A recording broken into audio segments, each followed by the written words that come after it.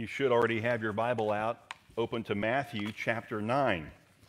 Last week, Marshall covered chapter 8, and in both chapter 8 and 9, we see the king and the release of his power. All of a sudden, Jesus starts performing all of these incredible miracles, signs, wonders, healings are taking place, demons are being cast out of individuals, and he's doing all these things.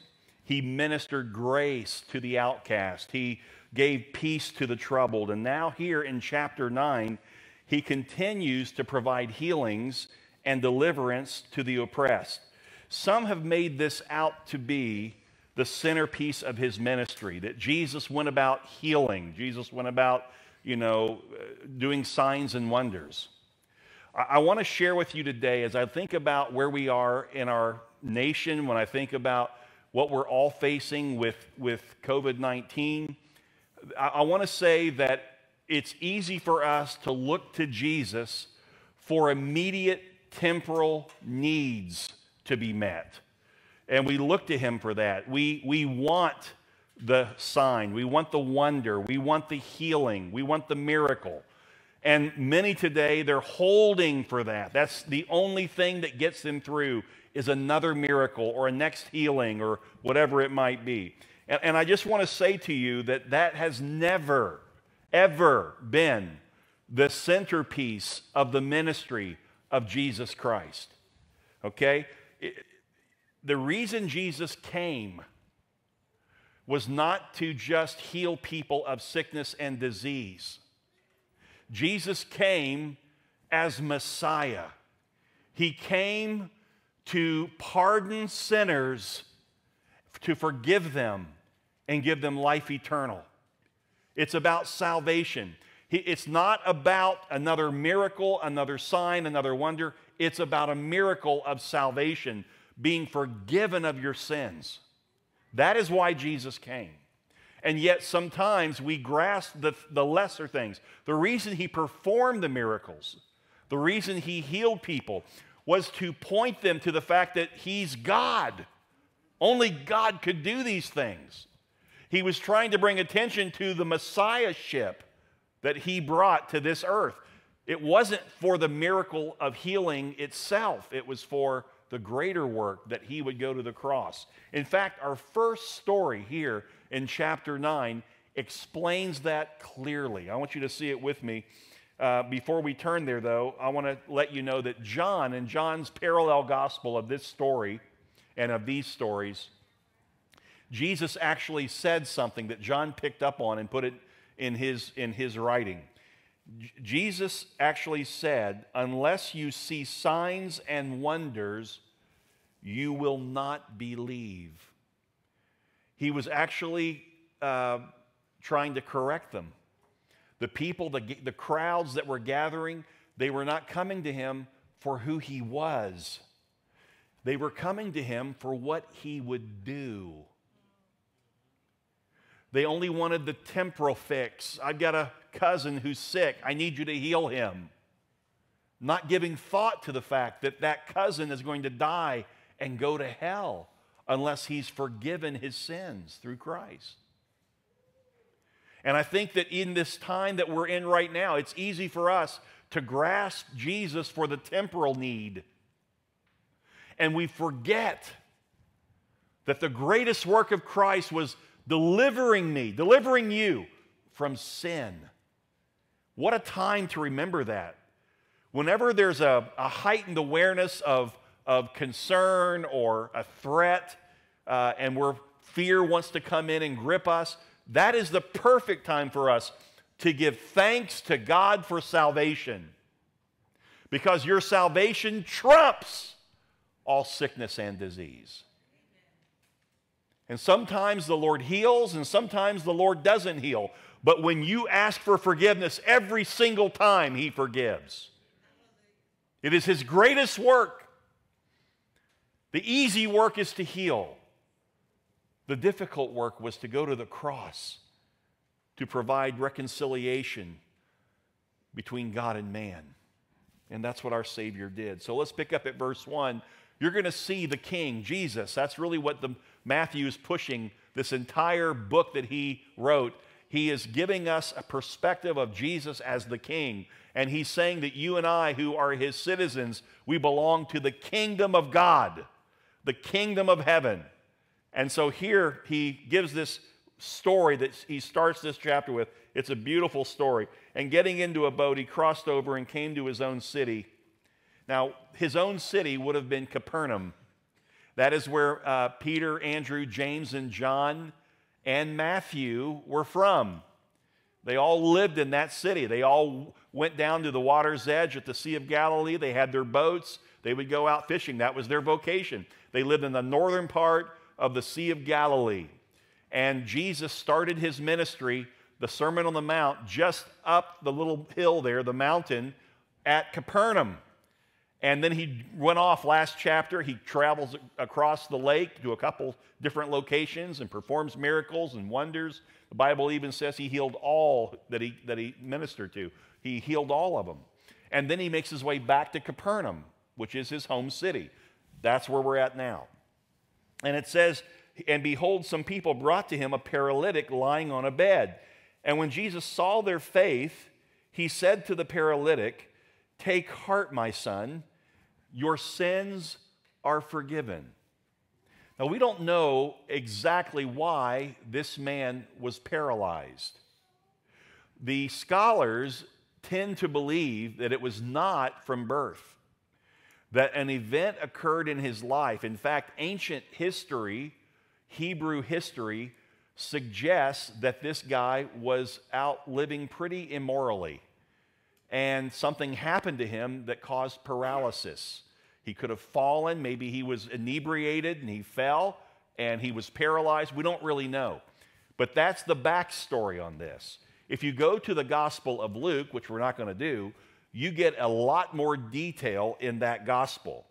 And so if I can just share this with you, that in Luke's gospel, it says that Jesus was sitting in one of the homes in Capernaum.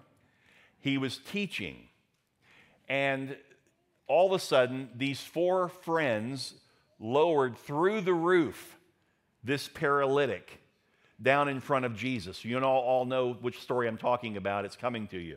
That's the story right here that's recorded in Matthew. And it says that when Jesus saw him, and he saw his friends, what they were willing to do for him, he looked to the man, the paralytic, and he said, "Your sins are forgiven. Be of good cheer." And I would imagine at that moment, the four friends are going, "Dude, we didn't lower him down through a roof just to hear a spiritual statement about sins being forgiven. We want him to be healed." Well, the scribes that were present began to question Jesus. And it's right here in our text. We're going to see it in just a second. But I want to go back and just stop for a second and say, if you think about this, Jesus said that I'm going to forgive your sins. And then these guys question Jesus. Well, who does he think he is that he can forgive sins? Jesus reads their mind. Know this about Jesus. While he was in his body form, he was fully man. That meant he could weep. He could have emotional experience. And at the end of the chapter, he actually does. But it also means that he was still fully God. So he still had foreknowledge. He still had the ability to, God would allow him to use that. So he read their minds. He knew that they were questioning, who does he think he is that he can forgive somebody's sins? Only God can do that. And so Jesus spoke and said, some of you are questioning whether I can actually forgive sins. So which is easier, to forgive sins or to heal his body? Well, the answer is pretty simple. To heal a body is a lot easier than forgiving sins. And so then Jesus spoke to the man and said, I want you to rise up and I want you to walk. And this paralytic, who knows how many years he'd been in this state, rises up and walks. And everybody goes crazy. His four friends are leaping and shouting, and now they want to go tell the world that their friend is healed. He can now walk. But I'm going to say to you, I suggest that that man who's now walking is thanking God for that, but the greatest work that he is thanking God for is the fact that what put him on that pallet to begin with was unrighteous living, and he had many sins in his life that he probably regretted, and the Lord just forgave him his sins, and he walked away whole spiritually. See, it's one thing to walk physically for the first time in a long time. It's another thing to come alive and walk spiritually. There's the greater work. See, Jesus was never about just healing people, just doing things that only last in this lifetime. Now, how does that relate to us? Well, we live in a time right now where there's a lot of challenges, a lot of questions, a lot of uncertainty, and we're wanting answers, and we're trying to make it through life right now. And life can be difficult for each of us in a very unique, different way. Some of you are questioning relationships and the fact that you can't have any right now. You can't get with people. You're alone. You feel isolated. That's an issue. And we're looking to Jesus and saying, Lord, come near me, come near me. But while you're doing that, while you're asking him for a healing, while you're asking him to come into your presence and to be there with you, listen, don't stop thanking him for the greater work that will outlive COVID, that will outlive the problem that you're facing. The greatest work is that he has forgiven you of your sins if you're a believer. You see, what we're going to find throughout this chapter and what we saw in last chapter is Jesus struggled as he was healing and delivering and casting out demons. He struggled with the fact that the people had unbelief. Well, wait a minute. They didn't have unbelief. They brought their friend to be healed. They believed he would heal. But they didn't have belief that he was God. And that's why when he went to Jerusalem, the crowd turned against him. They only wanted him for what he could give them. They didn't want him as a Savior. And isn't that just like us as human beings? We're so self-focused, so self-centered. Give me, give me, give me. If you can give me, oh, you can, yeah, I want some. I need it. Oh, that's free? Oh, I love free things. Please. When do we give? When do we appreciate what Jesus, the greatest work, when do we appreciate that he forgave us of our sins and now live a life of giving to others the same gospel that saved us and forgave us? In Romans 4, 7 through 8, the Apostle Paul, quoting David, said, "Blessed are those whose lawless deeds are forgiven and whose sins are covered. Blessed is the man against whom the Lord will not count his sin." What is he saying? He's saying, blessed is the person who knows they've been forgiven. That's a blessing. I don't care what season of life you're in. I don't care what trial you're facing, whether it's financial, relational, in the business, whatever it might be. Listen, don't ever stop giving thanks. You are blessed to know that your sins have been forgiven. Past, present, and future sin. Amen? That's got to be important to us today, folks. That's got to hold weight. Verse 3, "And behold, some of the scribes said to themselves, 'This man is blaspheming.' But Jesus, knowing their thoughts, said, 'Why do you think evil in your hearts? For which is easier, to say your sins are forgiven or to rise and walk? But that you may know that the Son of Man has authority on earth to forgive sins.'" There it is. "I have been given authority by the Father in heaven." They knew the Father. They just didn't recognize the Son. And he's saying, the Son is saying, no, the Father in heaven, the one that you know, the Father of Abraham, that Father, he's given me the authority to forgive sins. When I said to that man, "Your sins are forgiven," I said it because I can do it. I'm God, is what he's saying.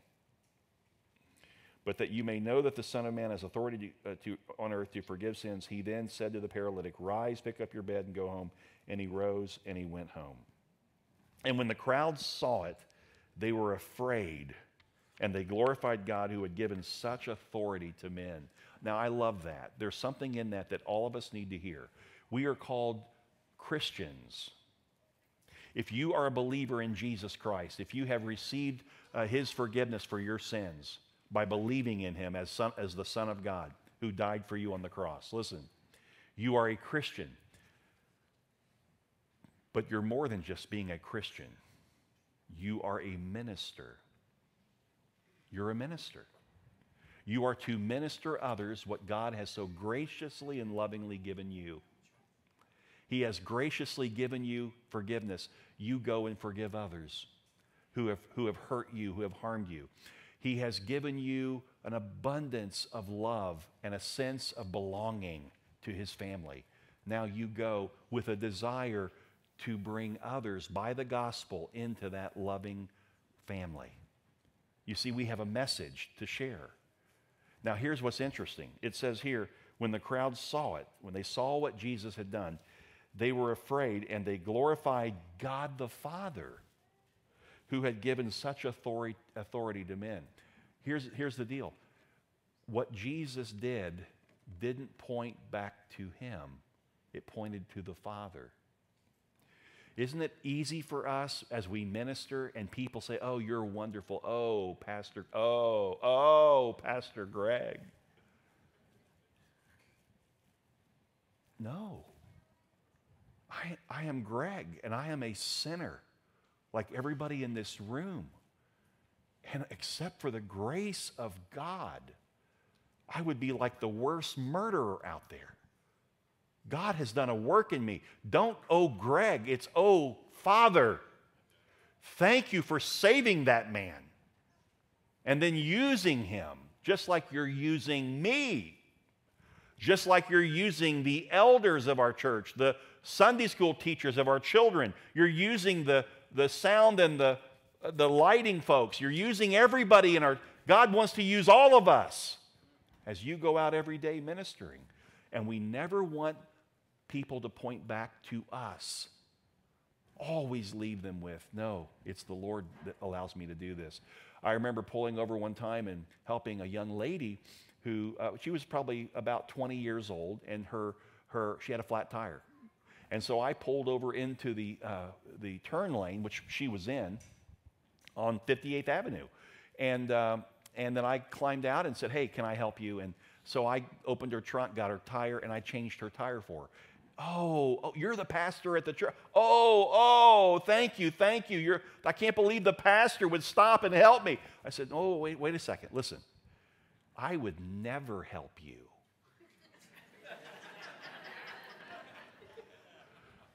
God had to do a work in my heart for me to love you the way he loves you.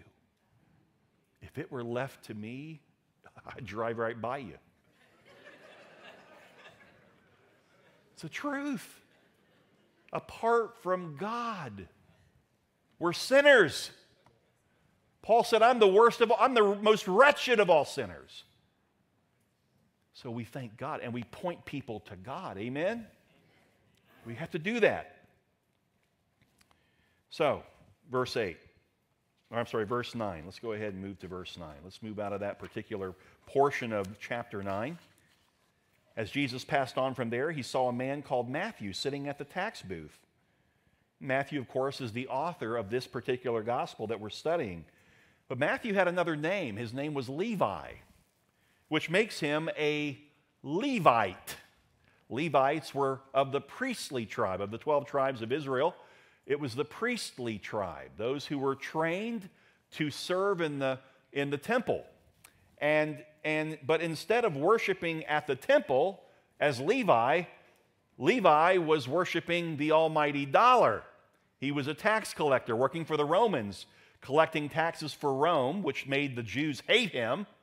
and then he would take a little more off the top. He'd skim off the top for himself. Tax collectors were some of the most ruthless, worthless people on the face of the earth at that time. Their friends were the prostitutes. Their friends were the down and outers. That's who they hung out with, because normal people wouldn't hang out with them. They were a mess. And Jesus comes by and he said to Matthew, "Follow me." And Matthew rose and followed him. Jesus was saying, "Hey, Matthew, you're so far from what God created you to be and do. I want you to follow me. You're worth it to me." Just as these young men back here, just like us, they've made mistakes in life. They've sinned like we have. And aren't you glad, church, that God said, "You're still worth it to me. I don't throw anybody on the scrap heap. You matter to me. You matter to me." And he took Matthew, and it says in verse 10, Matthew was so excited about it, he decided to take Jesus home, to his home. And as they reclined at the table in the house, behold, many tax collectors and sinners came and were reclining with Jesus and his disciples. So you've got a tax collector who the Savior of the world pays attention to and says, "You're worth it." And this guy's so moved by the fact that this Savior believes in him that he says, "Please, let's go to my house. I've got a ton of lost friends who need to meet you." Reminds me of Kathy Haggerty. Kathy is a member of our fellowship, and she recently lost her mother, and she's really struggling through that. That's a great loss. But I remember when Kathy got saved, when Kathy walked forward and received Jesus Christ as her Savior.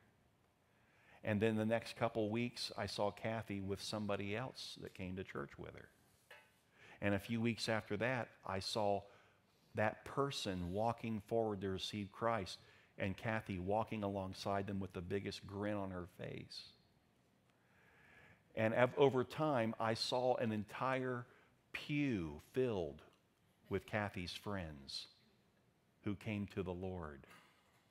Before Kathy got saved, Kathy was hanging out in bars. She'll tell you that. She doesn't hold back. She was lost. These were her bar friends. And one by one, as they would call her, "Kathy, what's going on? You're not hanging out tonight? What's going on? You stopped hanging out with us." "I know, I want you to hang out with me. I want you to come to church with me." And these bar friends were getting saved. See, that's what it is all about. It's not about healing. It's not about deliverance of demons.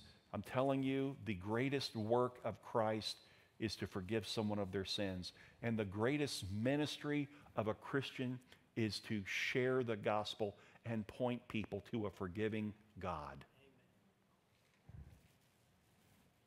So he goes there in verse 11. And when the Pharisees saw this, here they see Jesus who's sitting at a table with tax collectors and sinners, okay?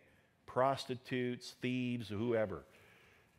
And the Pharisees saw this. They said to his disciples, "Why does your teacher eat with tax collectors and sinners?" But when he heard it, Jesus said back to them, "Those who are well have no need of a physician." He was speaking of the Pharisee who thought he had it all together, righteously speaking. But those who are sick, they're the ones that need the physician. And then he said this to the Pharisees, and this was a phrase back in that day, in that period of time, that was a correction. It was a rebuke. He said, "Go and learn what this means." In other words, you should already know this. You should already know that you're lost and you're in sin and you need a Savior. You should already know from the Old Testament that prophesied of the Messiah coming that he would save you from your sin. You should already know this, but you don't know it, so go and learn it. And then he said this, "For I came not to call the righteous, but sinners." I didn't come to the world to help righteous people feel good about themselves. I came to help the person who knows I'm lost and I'm desperate for help. There are none righteous. But the Lord says, I'm coming after those who recognize their own spiritual need. So he came to the publicans. He came to the sinners. He came to the street people. He came to the common folk. Jesus said, I don't want sacrifice. I want mercy. Compassion and concern was given to everyone. That's our Jesus. What a great God. Amen? And Matthew said to his friends, come on over to my house and meet the one who has shown me grace and mercy. He didn't judge me. In fact, he's forgiven me. We need more. Listen, folks, we need more Matthew parties in our church, where we get saved and we bring people that we work with, that we know in the community, in the neighborhood. We bring them to our house and we love them the way Jesus loves them. And we point them to Jesus. A few more Matthew parties would do our church well. Amen? I want you to hear about the one who has changed my life. That's all you got to say. I just want to tell you about the one who's changed my life. Because they know you, they're going to listen. Now, they might reject Jesus, but because you're their friend, they're going to listen to you. And some will receive Christ. Verse 14, then the disciples of John came to him, saying, why do we and the Pharisees fast, but your disciples do not fast? This was our reading today. And Jesus said to them, can the wedding guests mourn as long as the bridegroom is with them? In other words, while the bride and the groom are there, you celebrate. You don't mourn. It's when they leave, that's when you mourn. The days will come when the bridegroom is taken away from them, and then they will fast. In other words, I'm the groom. Jesus is saying, I'm Christ. You are the church. You're going to be the church, the bride. I'm the groom. While I'm with you, celebrate. When I leave you, mourn. Mourn. No one puts a piece of unshrunk cloth on an old garment, for the patch tears away from the garment, and a worse tear is made. Ever tried to put new denim? Back when you were a kid, my mom did this one time. I'll never forget, Mom. You probably don't even remember it, but she put, I had a hole in my jeans, and she put a patch on those jeans. But the jeans were worn. They were worn out. The patch wasn't. It was a brand new patch. She put that thing on the jeans, stitched it in, and guess what happened after she washed it? All the jeans around it pulled up to it. So now I got this wrinkly looking thing on my pant leg. You know what I'm talking about. You can't put, and the same is true for wineskins. And Jesus speaks to that. Okay? He says, neither is new wine put into old wineskins. If it is, the skin bursts and the wine is spilled and the skins are destroyed. But new wine is put into fresh wineskins so that both are preserved. Here's the point. I'm going to give you the surface, on the surface what he's saying, and then what's beneath it, okay? First of all, on the surface, they used to use animal skins to hold the wine. Why? Because they could stretch. They had elasticity. And so they'd put new wine in an animal skin, and over time it would ferment, and it would build up pressure, and the wine skin, would expand with it. But then if you took the wine out of that old wine skin that's already stretched out, now it doesn't have any elasticity left in it, and you put more new wine in, and that starts to ferment and the pressure builds, now you're going to rip the wineskin. That's on the surface. Below it, Jesus is saying, you guys, you Pharisees, are making it all about the ceremonial laws. That if you can follow the ceremonial laws, everything, listen, a ceremonial law cannot possibly hold the new covenant that we have in Christ. Jesus is like, no, the new covenant is greater. Don't try to make this new covenant fit into a bunch of do's and don'ts. You just have to know that God is doing a new work in you. You say, well, what's the new work? Well, the new work's pretty simple. It's where God sent Christ to go to the cross in your behalf. That's the new work. See, the old work is that you would follow the law of God in the Old Testament, the ceremonial laws, the moral laws, the sacrificial laws. You follow the dietary laws. You follow all the laws. And of course, never was the Old Testament law supposed to deliver you or appease your sins. It couldn't do that. All it could do was point you to something greater. You had to have something more than the law, because nobody could live perfectly to the law. And God said, if you can't live perfectly to the law, then forget it. So now in the New Testament, Christ comes, and Christ lives perfectly to the law. Then that one who's perfect and innocent goes to the cross, and he dies on the cross for all of us who could never live to the law. Only the innocent can pardon the guilty. God put himself in the second person. Oh, hello. Just lost it. Let's switch back over. So God put himself in the form of the second person of the Trinity on the cross. So Jesus goes to the cross. And there, God pours out all of his anger, all of his judgment, all of his wrath. Listen, that he has stored up against us. Because we're the sinners. We're the ones that couldn't keep the law. He pours all of that out on his son, Jesus Christ. And it's so bad that Christ actually cries out to the Father, "Why have you forsaken me?" Because on the cross, Christ took on our sins. He became sin for us. The one who never sinned became sin for us, so that God could pour out his judgment against sin. So that when Christ finished at the end of that cross experience, he said, "It is finished, reconciled." The debt payment that every human being owes to God that they could never satisfy has just been satisfied in me, through me. And you say, well, how do you know that that's true? How do you know that really happened? Well, because that's what the gospel says. That's what the writers of the gospels tell us. That's what Paul preached adamantly. And the reason we know it's true that it happened is because 3 days after he died on the cross, God the Father raised him.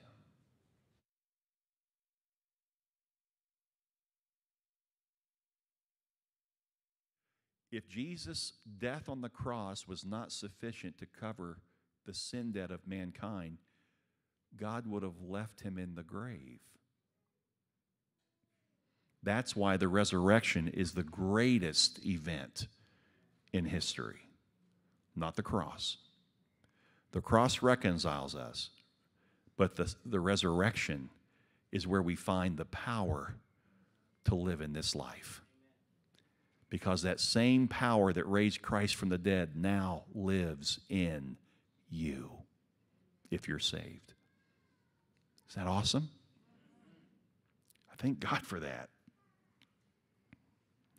So, while he was saying these things to them, behold, a ruler came in and knelt before him, saying, "My daughter has just died, but come and lay your hand on her, and she will live." So he exhibited great faith.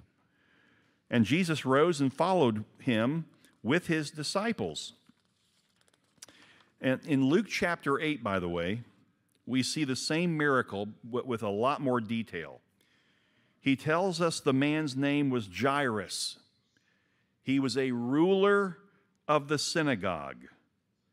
Before the year 586 BC, virtually all Jews lived within 100 miles of a temple. Because they had to go to temple, so they never spread out beyond 100 miles. And then after 586 BC, when you had that's when you had the exile for 70 years. They come back from that. Now they start, while they were in exile, and even after, they start building these temples wherever there are 10 Jewish men. You could not have a temple in a town unless there were 10 Jewish men. Those 10 men would serve as the elders of that town and of that synagogue. And that's exactly what, and among the 10 elders that served in every synagogue, one of the elders became the ruling elder. Only one. And that's who Jesus is talking with. That in that particular temple, Jairus is the ruling elder of that particular temple, that synagogue. So, interestingly, it tells us that Jairus, in Luke, it tells us that Jairus had a daughter who was 12 years old, and now she is about to die. She probably brought a lot of laughter and joy into that home for 12 years, and now she's about to die because of sickness. And when Jairus came face to face with the fact that his daughter's going to die, he knew there's only one thing I can do. I got to go find this man who's performing these miracles. And he had faith to believe that the guy could heal him, and that was Jesus. And so now he's all excited that Jesus is going to go with him to his house to touch his daughter who's about to die.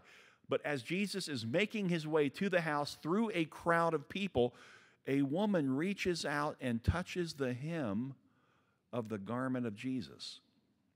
And behold, verse 20, a woman who had suffered from a discharge of blood for 12 years. So she's hemorrhaged for 12 years.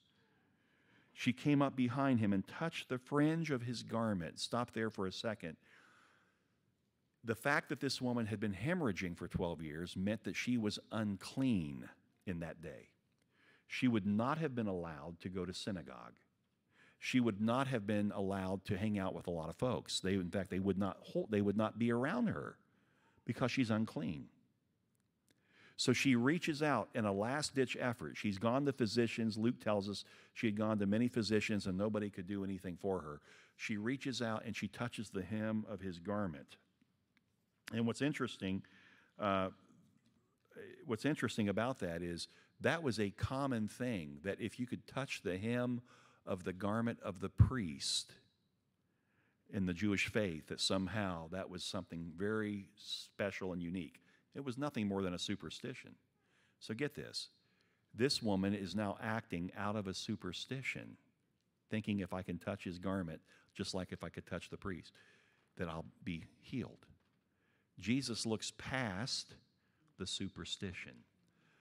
He looks past the weakness in the woman's theology because he saw the desperate need in her heart. And immediately Luke records, as she touched the hem of his garment, he said, "Who touched me?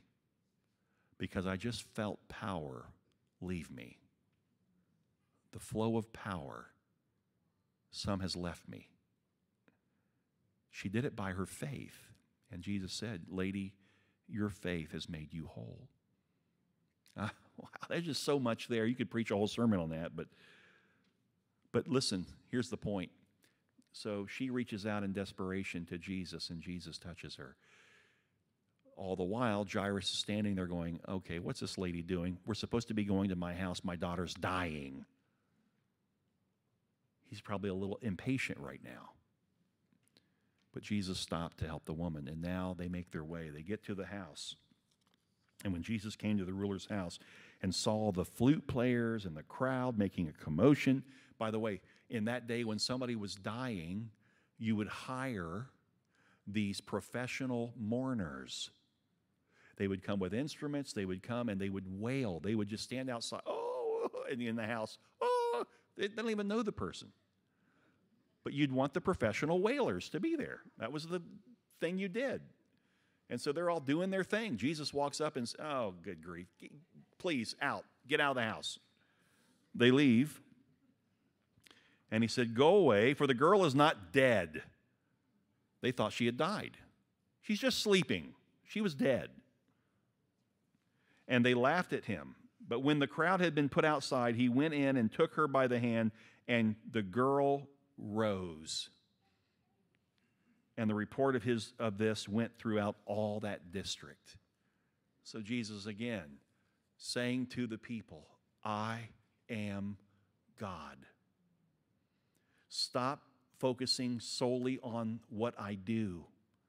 Know who I am. Recognize me as the Savior, Messiah. Come to me if you're thirsty, and I'll give you a drink, and you'll never thirst again. He wasn't talking about temporal drink of water. He's talking about being filled with the Spirit of God for all eternity. Whenever Jesus wants to work in your situation, believe me, there's going to always be mockers, just like these folks who had gathered. They laughed at Jesus when he went into the house to try to pray and raise a dead girl, and he did it. And when you go and minister, people will mock you. But see, you don't possess the power. God does. You're simply his representative. Amen?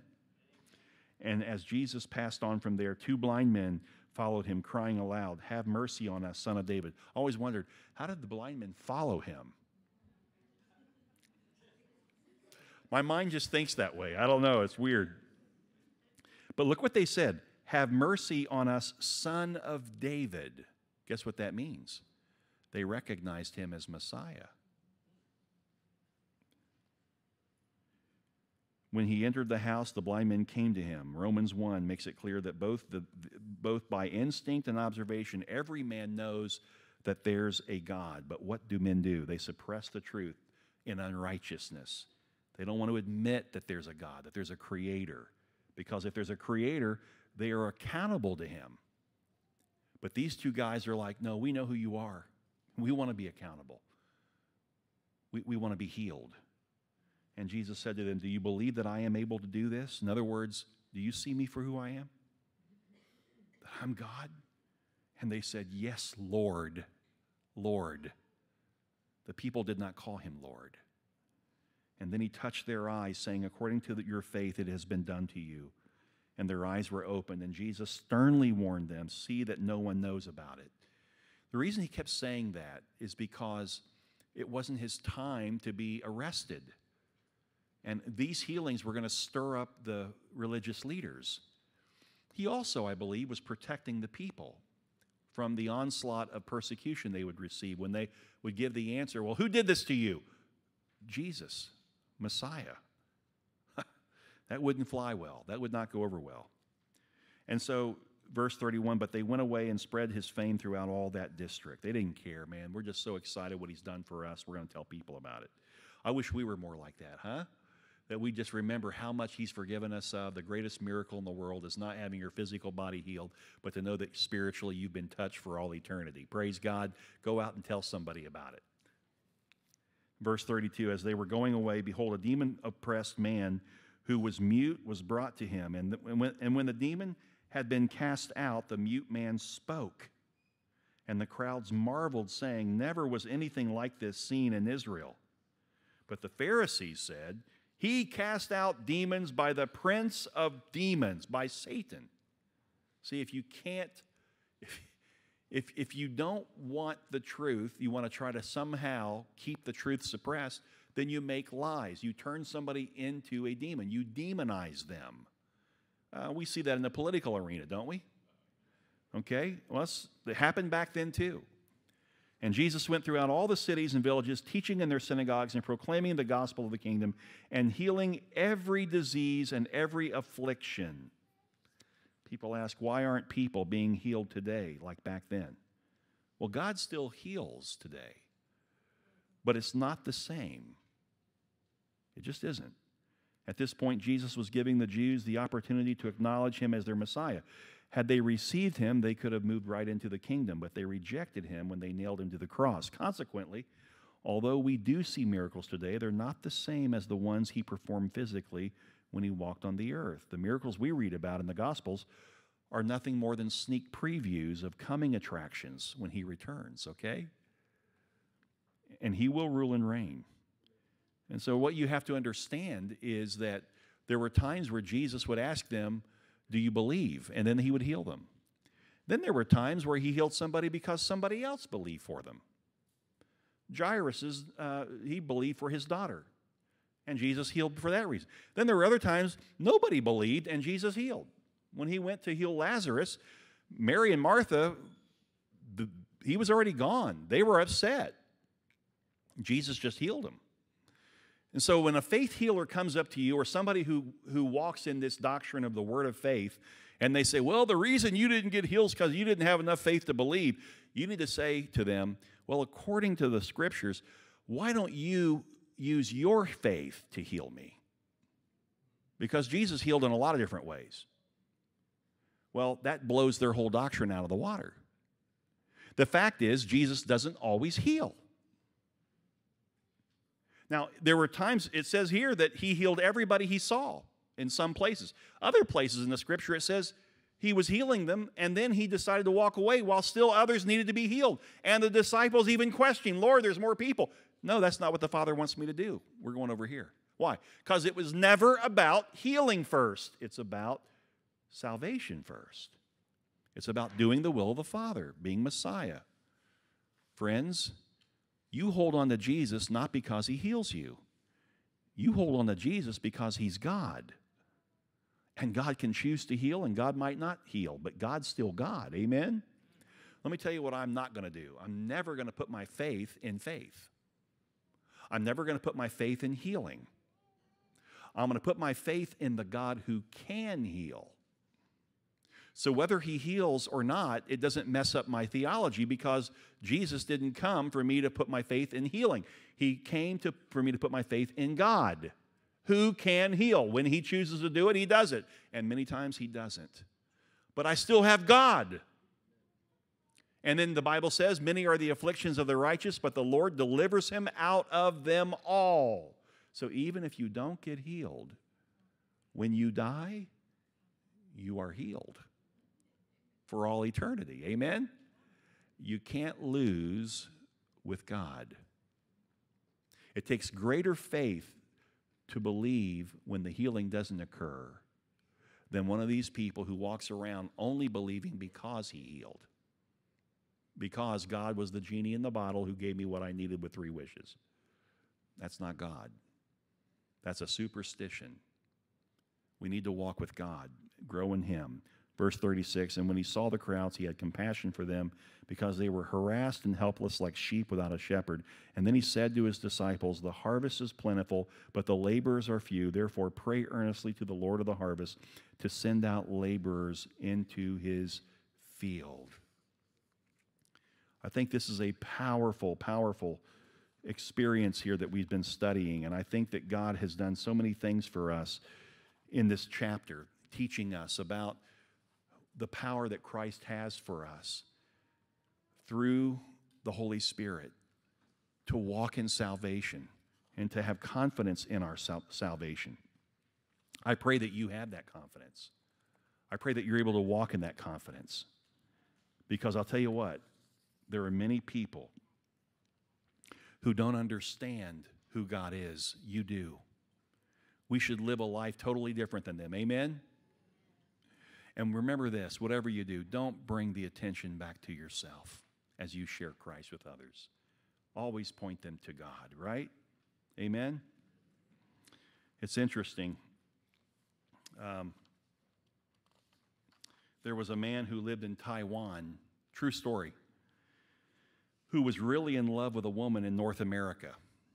So he wrote, in the period of 1 year, he wrote over 700 love letters to her. It's a lot of love letters. In 62 of the 700 love letters, he actually proposed to her. It worked. The woman got married, but not to the man. She married the mailman who delivered 700 letters to her. Always remember, you are the messenger. You're the messenger. You're not the message. Don't steal the message. Share it, and then tell them where it came from. Make sure they get it right. Amen? Father, thank you today for your goodness and your love. Thank you for the way that you care for us, the way that you have provided for us in this season of this outbreak, in the season of isolation, a season where everything is anything but normal. And yet, Lord, you call us to remember our great salvation and to be thankful. And so today we walk away with that even in this period of time, we can still have great thanksgiving over our salvation, and we can share that salvation with others. Look what the Lord has done for me. Pointing people to you, Father. So, Lord, just as Jesus said, the fields are white and ready for harvest. Ask the Lord of the harvest to send forth laborers. Lord, we say to you, send us in Jesus' name. And all God's people said, amen.